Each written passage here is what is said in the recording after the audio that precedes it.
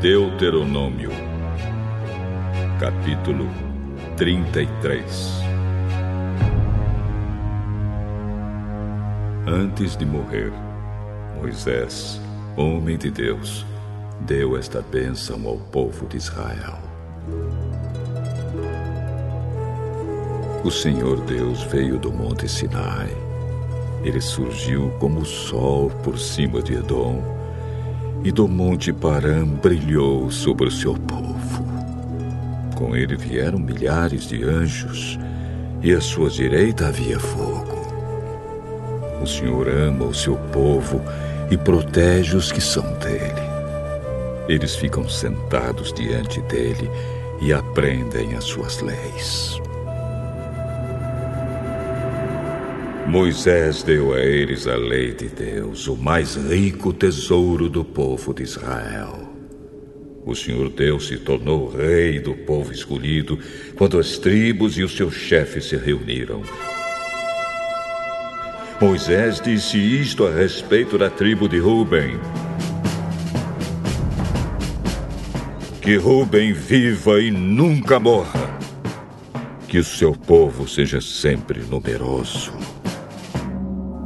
A respeito da tribo de Judá, foi isto que Moisés disse: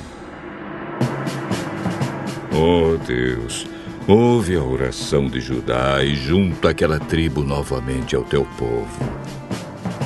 Luta a favor deles, ó Deus, e ajuda-os na luta contra os seus inimigos.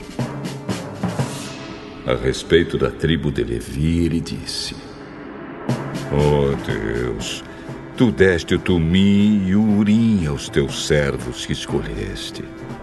Tu os puseste à prova em Massá, e perto das fontes de Meribá discutiste com eles.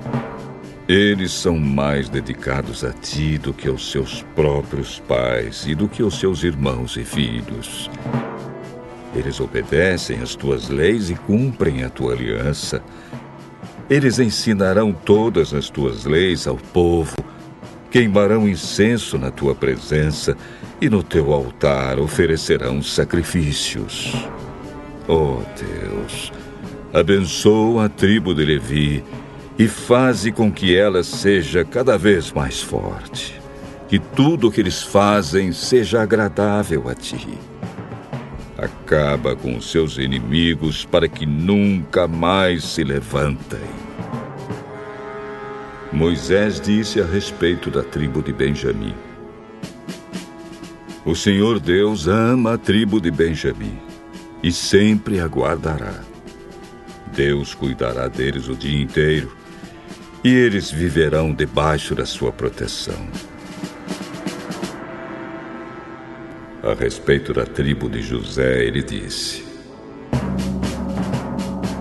que o Senhor Deus abençoe as terras de José, dando-lhes muitas chuvas do céu e fontes das profundezas da terra. Que Deus dê a essas terras frutas amadurecidas pelo sol e as abençoe com boas colheitas. Que os montes antigos produzam ricas colheitas. Que Deus abençoe a terra e tudo o que há nela, dando-lhe tudo o que é bom. Que o Deus que apareceu no espinheiro em fogo seja sempre bondoso para com eles. Que todas essas bênçãos venham sobre a tribo de José, pois ele foi o mais importante dos seus irmãos. Ele tem a beleza de um touro novo e chifres como os de um boi selvagem. Os seus chifres são os milhares de pessoas da tribo de Manassés e os milhares e milhares da tribo de Efraim. Com eles, José ataca os seus inimigos e os persegue pelo mundo inteiro. A respeito das tribos de Zebulon e de Issacar, foi isto que Moisés disse: que Zebulon fique rico no comércio com outros países, e Issacar enriqueça negociando dentro do país. Eles convidam os povos para virem à sua montanha e ali oferecem os sacrifícios aceitáveis a Deus. Eles aproveitam os enormes recursos do mar e as riquezas das suas praias. A respeito da tribo de Gade, ele disse: Bendito seja Deus, que aumentou as terras de Gade. O povo de Gade espera como um leão para arrancar do inimigo um braço ou mesmo a cabeça. Eles ficaram com a melhor parte da terra prometida. Foi dada a eles a parte que cabe ao chefe. Obedeceram às leis e aos mandamentos do Senhor quando os líderes do povo se reuniram. A respeito da tribo de Dan, ele disse: Dan é como um leãozinho que vive saltando na terra de Bazã. A respeito da tribo de Naftali, ele disse: Deus abençoou ricamente o povo de Naftali. As suas terras vão desde o lago da Galileia até o sul. A respeito da tribo de Azer, ele disse: De todas as tribos, Azer é a mais abençoada. Que o povo de Azer seja muito querido pelas outras tribos, e que nas suas terras haja muitas oliveiras. Que suas cidades sejam protegidas com portões de ferro, e que os seus moradores vivam sempre em paz.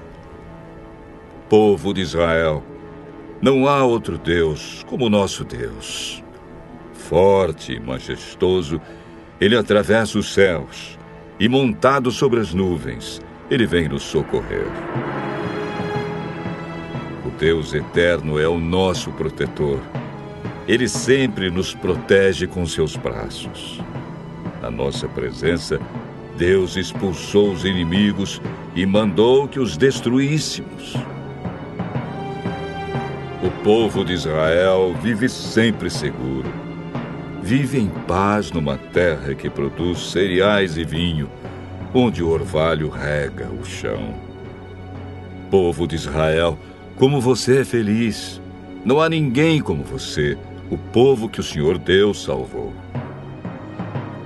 Ele é o seu escudo e a sua espada para dar proteção e vitória a você.